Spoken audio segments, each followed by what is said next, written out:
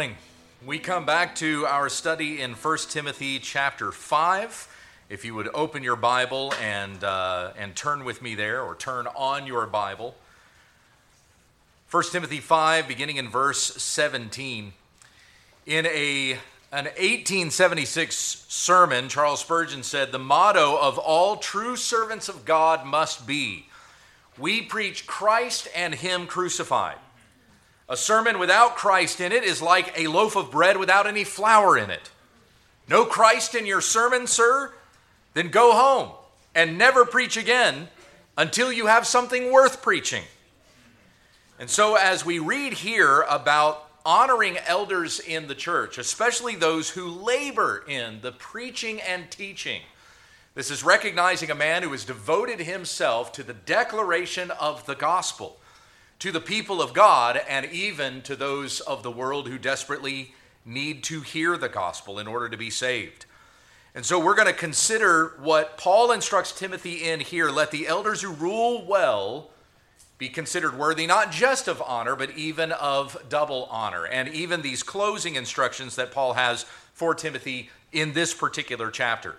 So if you would please, in honor of the word of the King, would you stand for the reading of 1 Timothy chapter 5, verses 17 to 25. I'm reading from the English Standard Version. Hear the word of the Lord.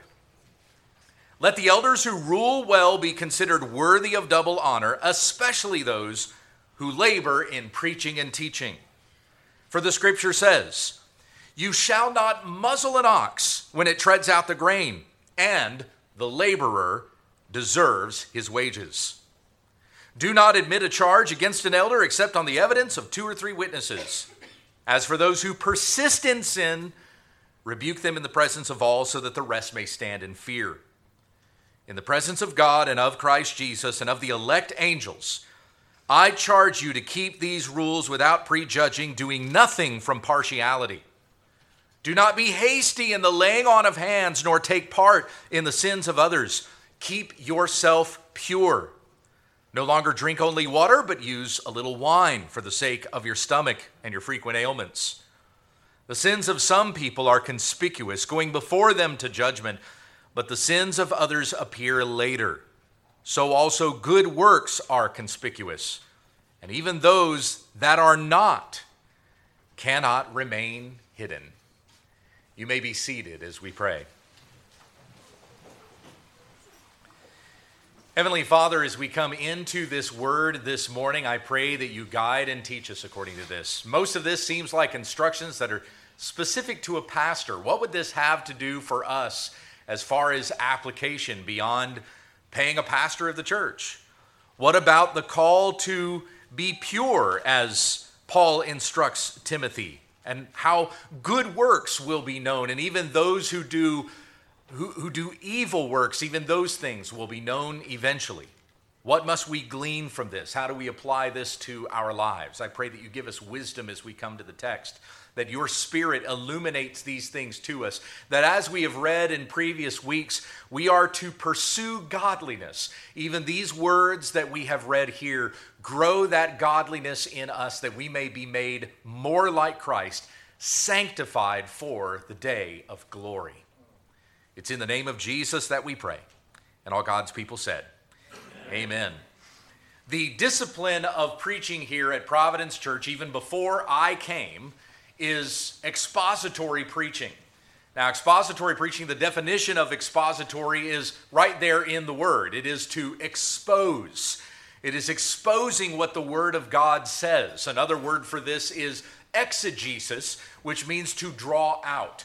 So our desire is to draw out the intended meaning of a text. We don't practice eisegesis, which means to impose upon. We don't impose our will or our desire upon the text, but we want to know what the Holy Spirit is communicating through the original author to his original audience, and then what the Holy Spirit would have to communicate to us today from the words that we read. Now, as a church, we don't just practice expository preaching. We practice sequential expository preaching. Well, now I'm throwing out big words. What are we talking about here? regarding sequential expository preaching. Well, it's exactly what we've been doing as we've been in this series in 1 Timothy. We start at the beginning of the book of a Bible, and we go verse by verse, word for word, through the whole thing, hearing the whole counsel of God. And this actually puts us in a position to have to deal with topics that we probably would not ordinarily deal with. Like, consider last week's sermon. When was the last time you heard a sermon on caring for widows in the church? But because we're sequentially going through 1 Timothy, eventually we're going to get to that section where Paul instructs Timothy to care for the widows of the church. And that's an instruction that doesn't just exist for the first century church, but the Holy Spirit would instruct that responsibility to us now, even in how we are to handle in the household of God. That's been the theme of this book as we've been reading through it, how one ought to behave in the household of God, which is the church of the living God. So as we continue these things in sequence, we get to this next section where it says, "Let the elders who rule well be considered worthy of double honor." Now, I find it necessary to have to preface with that so that you know I'm not up here preaching this section, which seems a little bit self-serving. I'm not up here trying to communicate to you your pastor needs to be paid and you must pay him more than you're giving to him. That's not the purpose here. In fact, you might also have picked up that in this particular section, it also talks about how to discipline your pastor if he needs it. So I think I'm safe from being accused of loading this sermon to benefit myself. Now, the third section of these instructions, so you have basically pay your pastor, and then if he needs it, discipline your pastor. The third section does not have to do with honoring or disciplining, but rather summarizes these instructions in counsel specific to Timothy. And then we will try to glean from that also how that relates to us. So once again, our passage today breaks down like this. Number one, in verses 17 to 18, Paul talks about honoring your elders. Number two, in verses 19 to 20, admitting a charge against an elder. And then number three, verses 21 to 25, keep these rules without prejudging. Most of the sermon, the bulk of the sermon today is going to be in these first two verses, in verses 17 to 18. So likewise, we understand how we are to honor those who labor in preaching and teaching, doing nothing from partiality, for all must consider our conduct in the presence of God and of Christ Jesus, who has given himself for us. So let's look at that first section on honoring elders. Read with me again, verse 17. Paul says, "Let the elders who rule well be considered worthy of double honor, especially those who labor in preaching and teaching." Remember that when we went through the qualifications of an overseer back in chapter 3, I said that the terms elder, pastor, overseer, and bishop are synonymous. They're different titles for the same position. So we're talking about who we commonly understand to be the pastor of the church. Now, a pastor or an eldership is going to be made up of paid elders and also lay elders. So we're targeting specifically those ones whose livelihood would be supported because he labors in preaching and teaching. And note that Paul calls this a ruling position. Let the elders who rule well be considered worthy of double honor. Now, that doesn't mean that your pastor is a lord or a king and then you're all his subjects. The teachers of the synagogue were called rulers. In the account of Jesus raising Jairus' daughter from the dead, Mark 5:22 says that he was one of the rulers of the synagogue. When Jesus warned his disciples about the persecution they would face, he said, "They will bring you before the synagogues and the rulers and the authorities." So this reference to ruling, it is synonymous with presiding. He gives attention to the teaching in the church and the care of its members to hear the teaching and then live accordingly. Remember that when we read back in chapter 3 that the elder is an overseer, we also read there that among the qualifications of an overseer, He must manage his own household well. Remember that? Because if he can't manage his own household, how can he manage the household of God? Well, the word in 1 Timothy 3, 4 through 5 that's translated manage is the same word that's translated here, rule.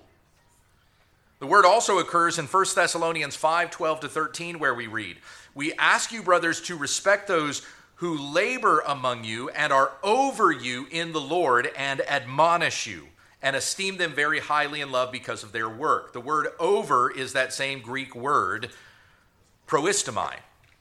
A few years ago, I was interviewing at another church. I don't remember what the context was that came up, but I was talking about, I made a comment about an elder who rules. And the pastor, or one of the other elders rather, came back to me later and he said, the other elders were kind of, they were a little uneasy about you using that position, rule, for a pastor. I said, why?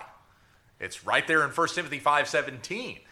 You shouldn't be afraid of it as if I'm talking about pastor's coming in here and he's the big CEO of this company and he's going to tell you what to do and you have to do it. That's not what we're discussing here. But rather that this is a man who has devoted himself to the preaching and teaching of the church. That's simply what it means. As I had shared with you a couple of weeks ago when we were considering Timothy's age, the role of a pastor is a leadership position. The word of the Spirit instructs him to lead and the congregation to follow his lead, so that as long as it is in keeping with God's word and in Scripture, we are in obedience to these things together. More to the point, a pastor is a servant leader. Just as Jesus said in Mark 10:45, "The Son of Man came not to be served, but to serve." And so should a pastor do as an imitator of Christ. In 1 Corinthians 11:1, Paul said, "Imitate me as I am of Christ." He is to be an example. He is a servant. And so the members of the church look up to him and do as they see him do. Hebrews 13:7 and 17 say, "Remember your leaders, those who spoke to you the word of God.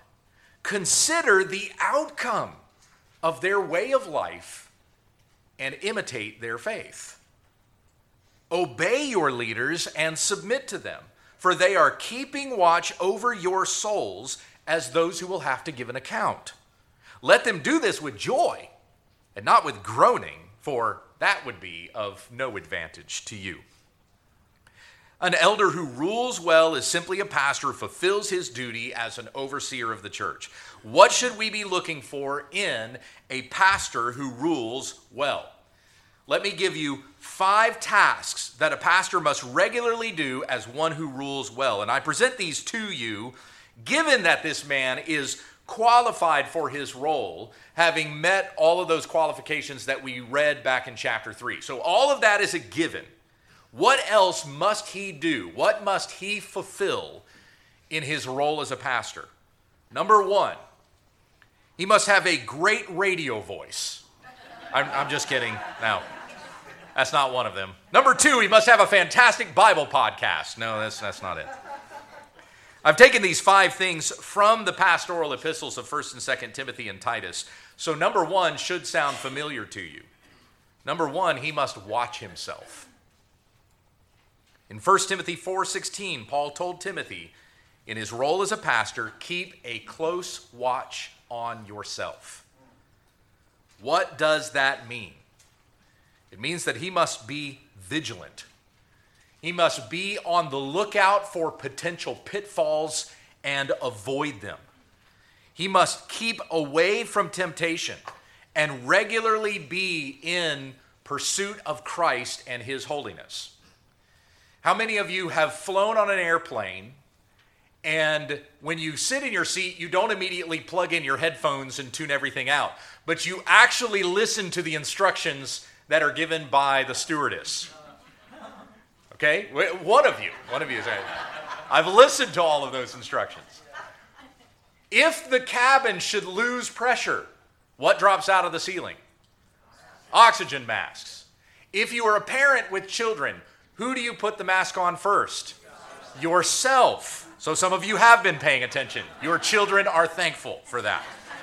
The reason you put it on yourself first and not help your child first, that's not being selfish. It's because you could black out before you get the mask on your child, and then you're of no use to your child or even to yourself. You're not being selfish putting on your mask first. It is in the best interest of your child. And that is why a pastor must keep watch on himself. It is in the best interest of his congregation and the people that he ministers to, even unbelievers, that they see his life is consistent with his message, lest he bring the gospel and his teaching under reproach. I'm sure every one of us knows of a pastor or a minister of some kind who has made a shipwreck of their ministry because they fell into grievous personal sin. One of the most infamous in the history of American Christianity was televangelist Jimmy Swaggart. After being caught with a prostitute, Swaggart gave his tearful "I have sinned" speech on live television on February 21st, 1988. A couple decades ago, Colorado pastor Ted Haggard was caught with a male escort and was purchasing meth. In more recent years, it was discovered that renowned apologist Ravi Zacharias had been using his position in ministry to commit adultery all over the world. A little over 5 years ago, I had to do one of the hardest things I've ever done as a pastor. And I had to remove my friend and fellow elder from ministry because he was caught in adultery. And he was a friend I so loved and respected in his teaching that if he had come to me and said, "Gabe, I'm ready to be a pastor," I would have stepped aside and helped him do it. But he could not keep a close watch on himself. A pastor is to be a holy man. He knows, kind of to borrow the phrase from John Owen, he knows how to kill sin before it kills him. He is devoted to studying the scriptures, letting the word of Christ dwell in him richly. He is a man of prayer, devoting himself to the will of the Lord, praying for his family, for his church, for his community, and even that the gospel would go into all the world. He loves his wife and his children, and he serves his family in keeping himself from temptation. In Numbers 15:39 we read, "Remember all the commandments of the Lord to do them, not to follow after your own heart and your own eyes, which you are inclined to whore after." So a pastor understands his own weaknesses, and he keeps a close watch on himself. Number 2, he must watch the teaching. This is from the same verse, 1 Timothy 4:6, "Keep a close watch on yourself and on the teaching." So a pastor who rules well does not allow himself to be led astray by wild ideas. He doesn't allow his mind to wander. He doesn't come up with new and fanciful thoughts from the text. He's not tossed to and fro by every shifting wind of doctrine. He does not aim to tickle the ears of his hearers with whatever he knows is going to satisfy them, whatever is trendy or whatever is the latest buzz. He is devoted to God's word. He is an approved workman who has no need to be ashamed, for he rightly handles the word of truth, as we read in 2 Timothy 2:15. Now, not only does he keep a close watch on his own teaching, it is upon a pastor to protect the church from false teaching. And we've heard about that from the very start of this letter. Very first instruction that Paul had for Timothy: don't let anyone teach any different doctrine. Titus 1:9 says that among the qualifications of a pastor, he must hold firm to the trustworthy word as taught, so that he may be able to give instruction in sound doctrine and also to rebuke those who contradict it. John Calvin said that a pastor must have two voices. He must have a voice that calls the sheep, and he must also have a voice that fends off the wolves. In his devotion to the truth, a pastor who rules well helps to protect the people of his church from the lies of Satan, keeping a close watch on himself and on the teaching. Number 3, he must preach the word. In 2 Timothy 4, 1-2, Paul says, I charge you in the presence of God and of Christ Jesus, who is to judge the living and the dead, and by the appearing of his kingdom, preach the word. Be ready in season and out of season. Reprove, rebuke, and exhort with complete patience and teaching. A pastor must be devoted to the preaching of God's word. That is, in fact, his number one priority. As I had shared with you in the first sermon that we did in an introduction to 1 Timothy, as goes the pulpit, so goes the rest of the church. A church needs a man of God committed to preaching the full counsel of God. Everything else that church does, every ministry, every outreach, it is going to be shaped by what comes out of the pulpit. Too many people expect a pastor to be a motivational speaker, or a self-help guru, or a stand-up comedian, or an entertainer, or a politician, or a therapist, or a financial advisor, or a philosopher, or a fortune teller, or a best-selling author, or maybe he's supposed to be somebody famous that I can brag about. None of those things are required of a pastor to do his job well. As Paul said in 1 Corinthians 2:2, I decided to know nothing among you except Jesus Christ and him crucified. A pastor needs to know God's word, and he needs to know how to communicate it in such a way that his people understand it and they know how to apply it, that they may see Christ and grow in his likeness. A pastor knows how to point his people to Jesus. I remember hearing Steve Lawson say, the best sermon that I could ever preach is not the one that people come up to me afterward and say to me, Pastor, that was such a fantastic sermon. You're so great. I loved your transitions, your sayings, your examples are wonderful. Oh, that story you told, that was funny. I'm always going to remember that one. Lawson said, the best sermon I can preach is when a person comes up to me afterward and says, Pastor, thank you for showing me Jesus today. What an amazing and awesome God we serve. Now, this may sound like an odd thing to say, but a pastor doesn't need to preach heresy in order to be a heretic. All he has to do is withhold the truth, and the effect is the same. A pastor who doesn't preach the full counsel of God makes shipwreck of himself and of his ministry, but also of the lives of the people who listen to him. If a pastor is getting burned out on coming up with relevant sermon series, it's probably because he's too preoccupied with trying to keep people's attention instead of being occupied with preaching the word. A pastor must preach the word. And number 4, he must do the work of an evangelist.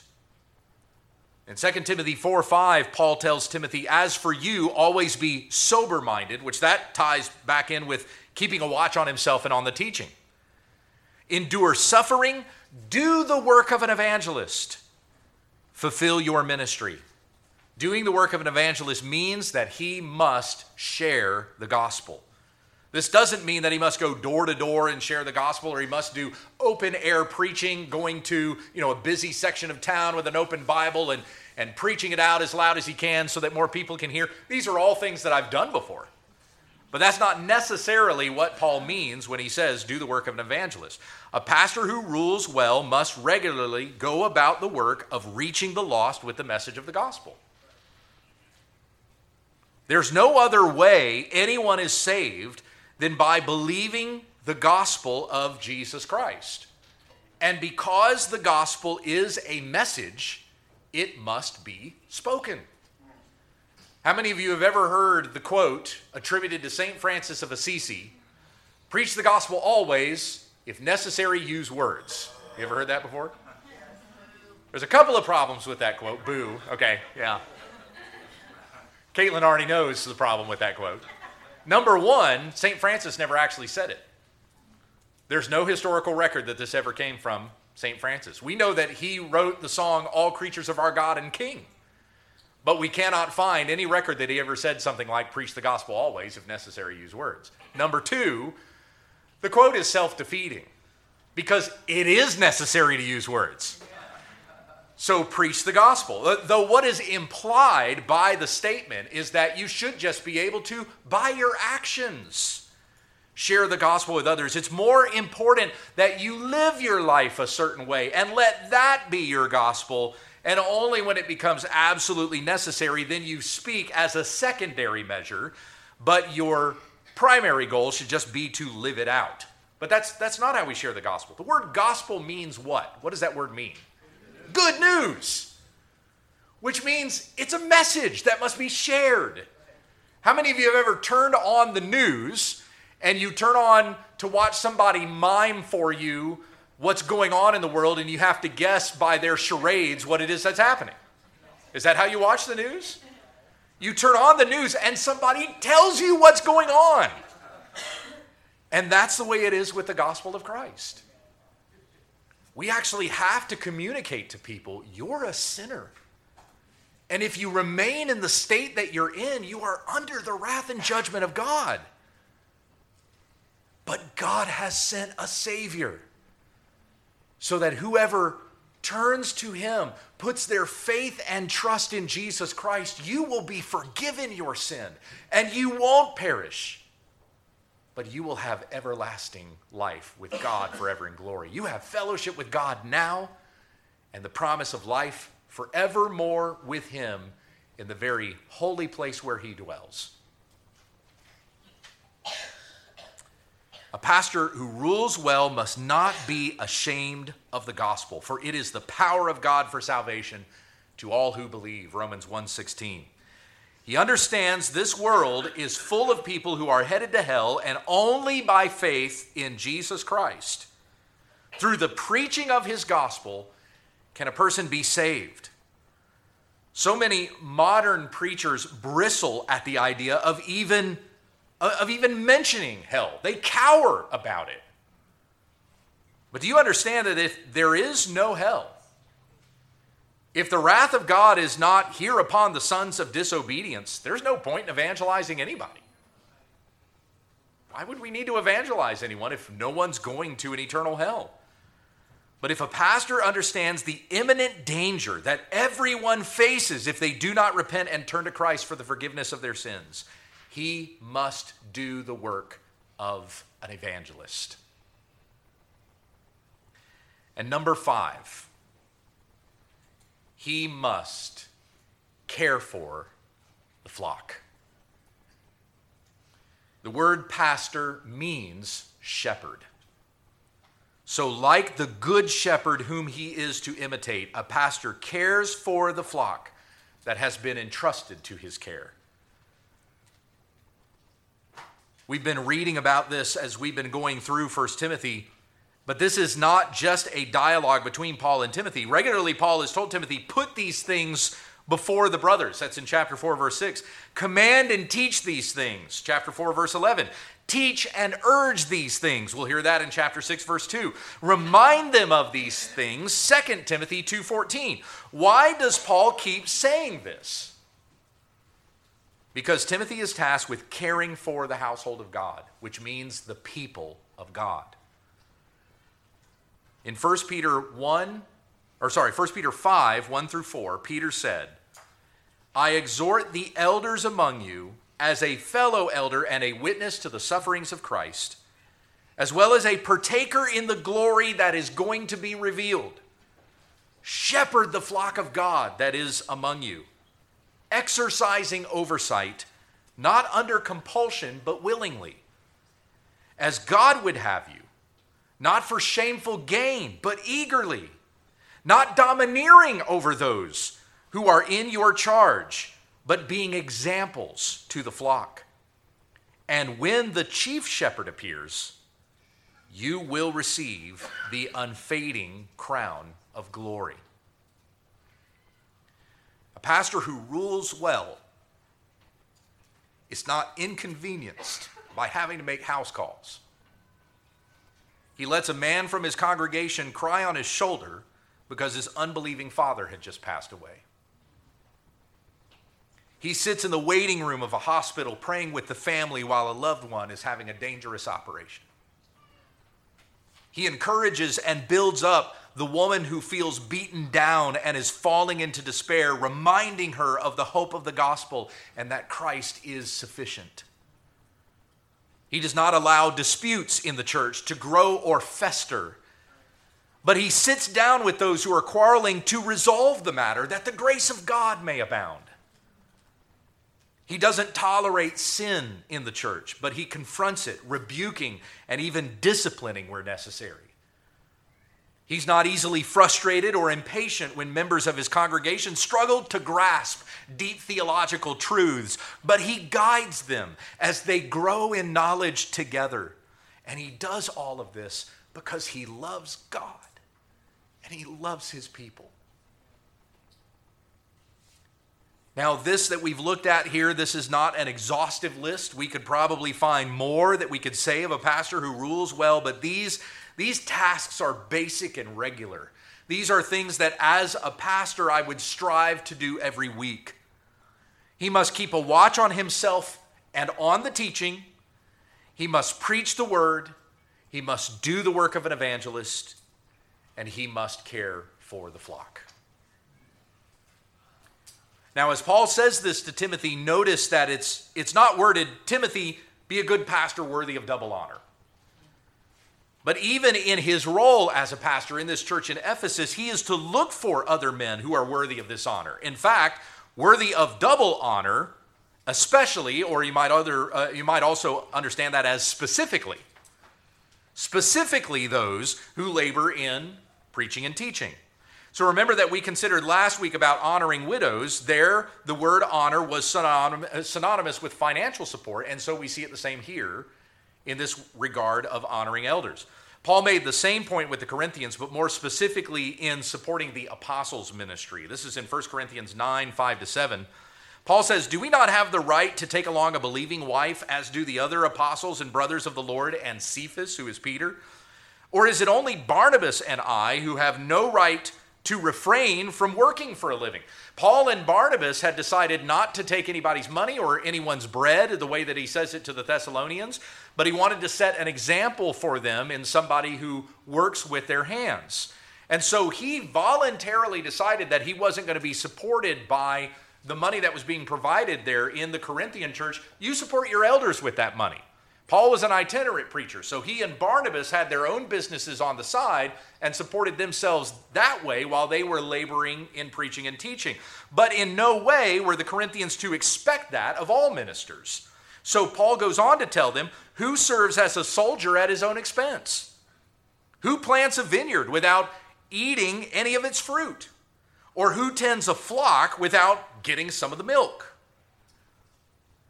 But what does it mean that an elder who rules well is worthy of double honor? Now, we heard this in our confession this morning. It's right from the London Baptist Confession of Faith. So it means that he receives the honor and the respect due a man in his position, but it also means that he receives honor in terms of financial support. He has invested all of his time and energy in preaching and teaching and caring for the needs of the flock. That's his occupation. This is what he has given his life to. He doesn't have time to go out and get another job and then also have time to be able to shepherd his own family. So help him make a living that he may commit himself fully to this ministry.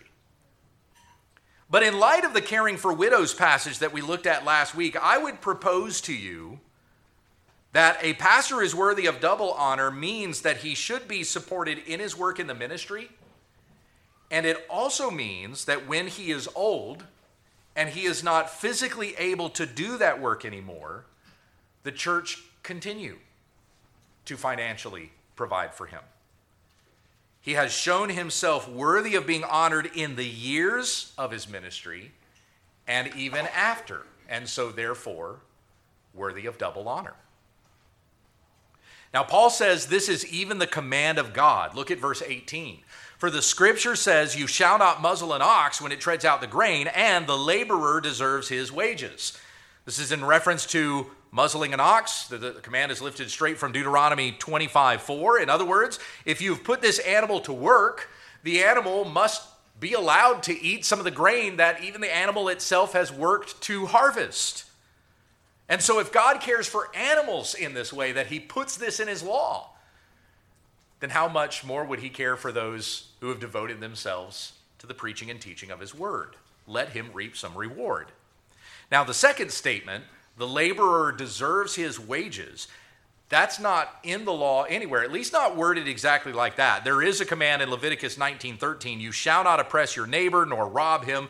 The wages of a hired man shall not remain with you overnight until morning. So indeed, God has instructed, pay a man what is due him. But this specific wording we find spoken by Jesus in Matthew 10:10 and in Luke 10:7. There it says, the laborer deserves his wages, exactly the way that Paul has worded it here. But he says, the scripture says. So this letter was written later in Paul's ministry. It would have been likely after his first imprisonment in Rome that he wrote this letter to Timothy. By this time, the Gospels have been written and are circulated. Matthew, Mark, and Luke have been written by those men, and they've been copied, and the churches have copies of them. And so when Paul says, as the scripture says, the laborer deserves his wages, he is quoting the words of Christ that were written down in these Gospels, which the churches had. Kind of a cool, church history tidbit for you there. But here we have this instruction to honor elders, to provide for them, that they may labor, they may devote their lives to the preaching and teaching of the word, may very well give their lives, even in this work that they do in sharing the gospel. And so this is the statement on honoring your elders in verses 17 to 18. We're going to go through the next two sections a lot more quickly. So number 2 is about admitting a charge against an elder, and this is picking up in verse 19.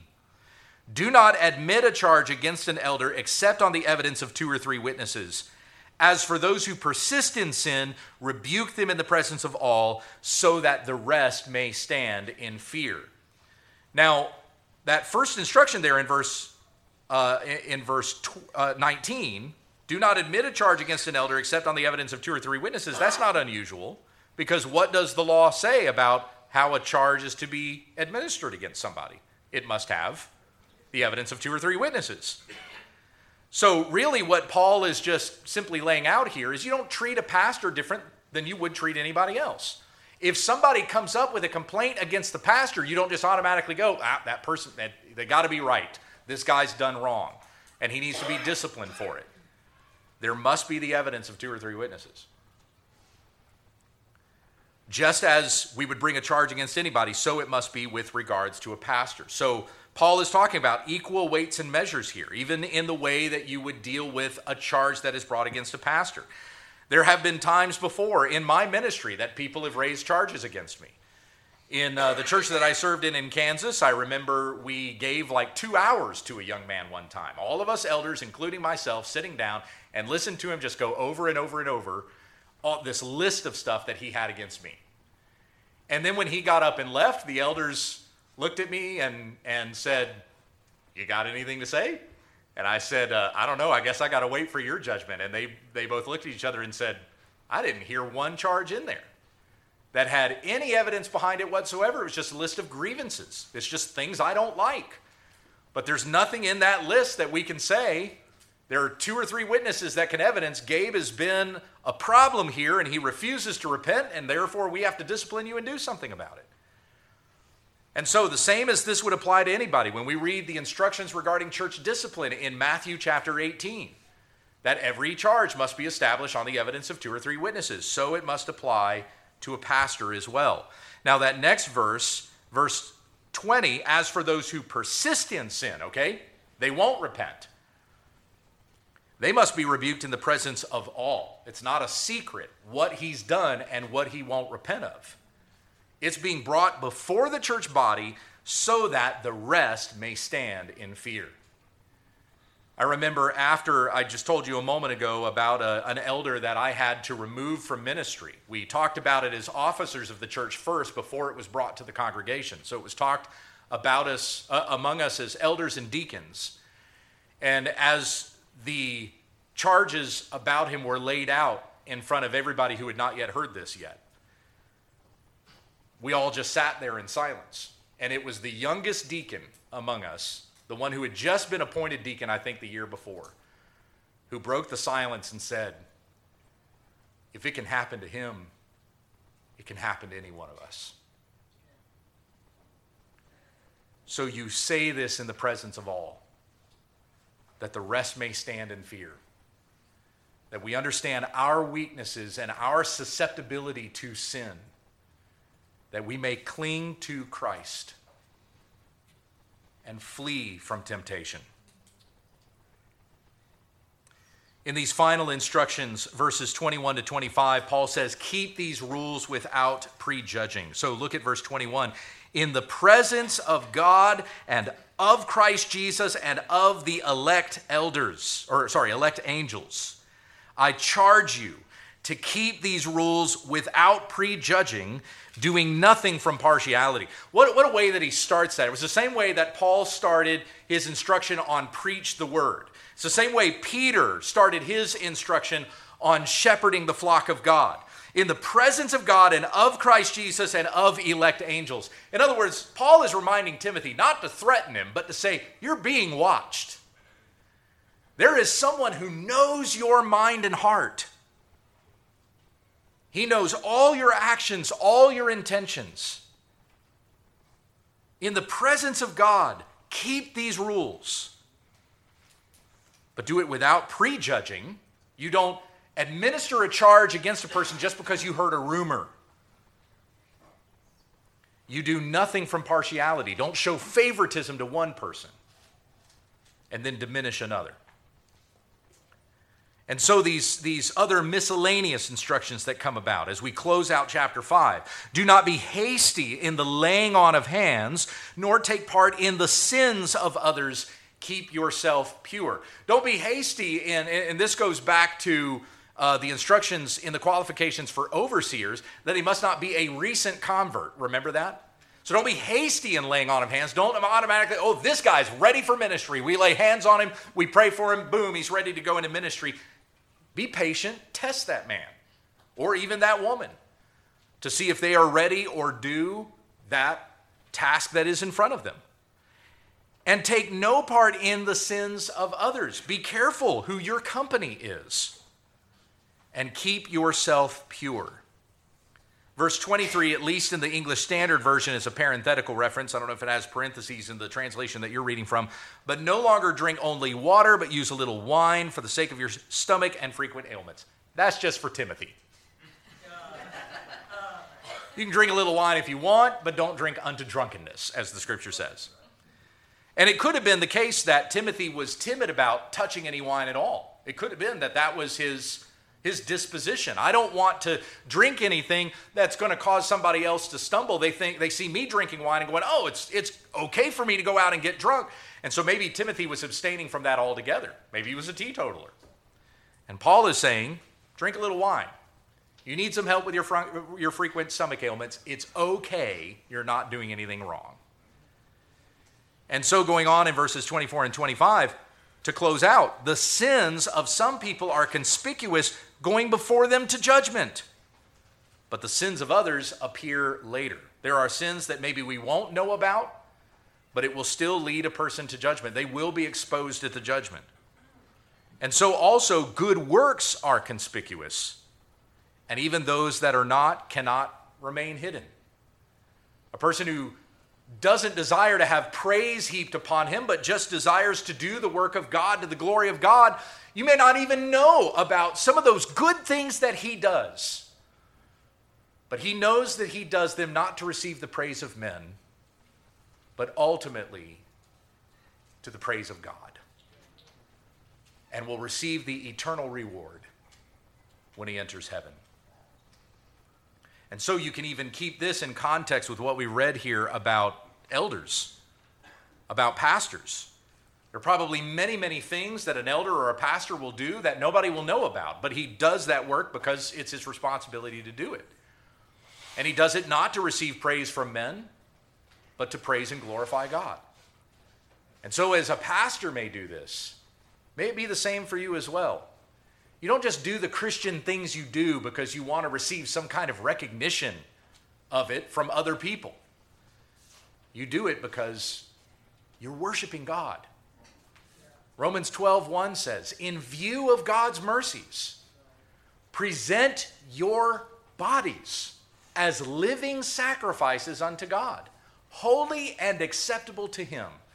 And this is your spiritual act of worship. That is an instruction for everyone, pastor or layperson. So let us devote our whole selves unto the Lord, keeping ourselves pure, devoted to the word, devoted to prayer, growing in the image of Christ, that we may obtain the eternal reward that he has promised to all those who are in him. When we come to this table, we remember the sacrifice that was given for us, so that our sins would be forgiven, so that we would have fellowship with God. Now, my friends, as Reformed Baptists, we don't practice this in a way as to assume that this body the bread transforms into the literal flesh of Christ, that the cup transforms into the literal blood of Jesus. That's not what we believe. But Jesus is with us at this table. So that just as we have read here from Paul to Timothy, from Peter to pastors, that in the presence of God and of Christ Jesus, we partake in these things, even as part of our spiritual act of worship. I would encourage you that if there is any sin in you that you think would cause you to partake of this table in an unworthy manner, that you abstain. And not just abstain because you want to be safe today, but you would even come and speak to one of us afterward and say, I do have this sin. What do I need to do about it? And talk to any of the persons that you've seen up here, whether myself, Alan, Chris, or the deacons, Jason, and Josh. There's a Josh and there's a Josh who came up and did the offertory prayer, and there's a Dusty. You can talk with any one of us, and we would love to visit with you more about what it means to know the forgiveness of sins that we have in Jesus Christ our Savior. But otherwise, Jesus invites us to this table to partake. Come and eat and drink and do this in remembrance of me. So if you're a baptized believer, you don't have to be a member of this church, but you are welcome to come to this table, that we may remember what Christ gave for us, that we may have fellowship with him. Let us take a moment here to pray, confess sins if you need to confess them to the Lord. And as we are in this moment of silence, if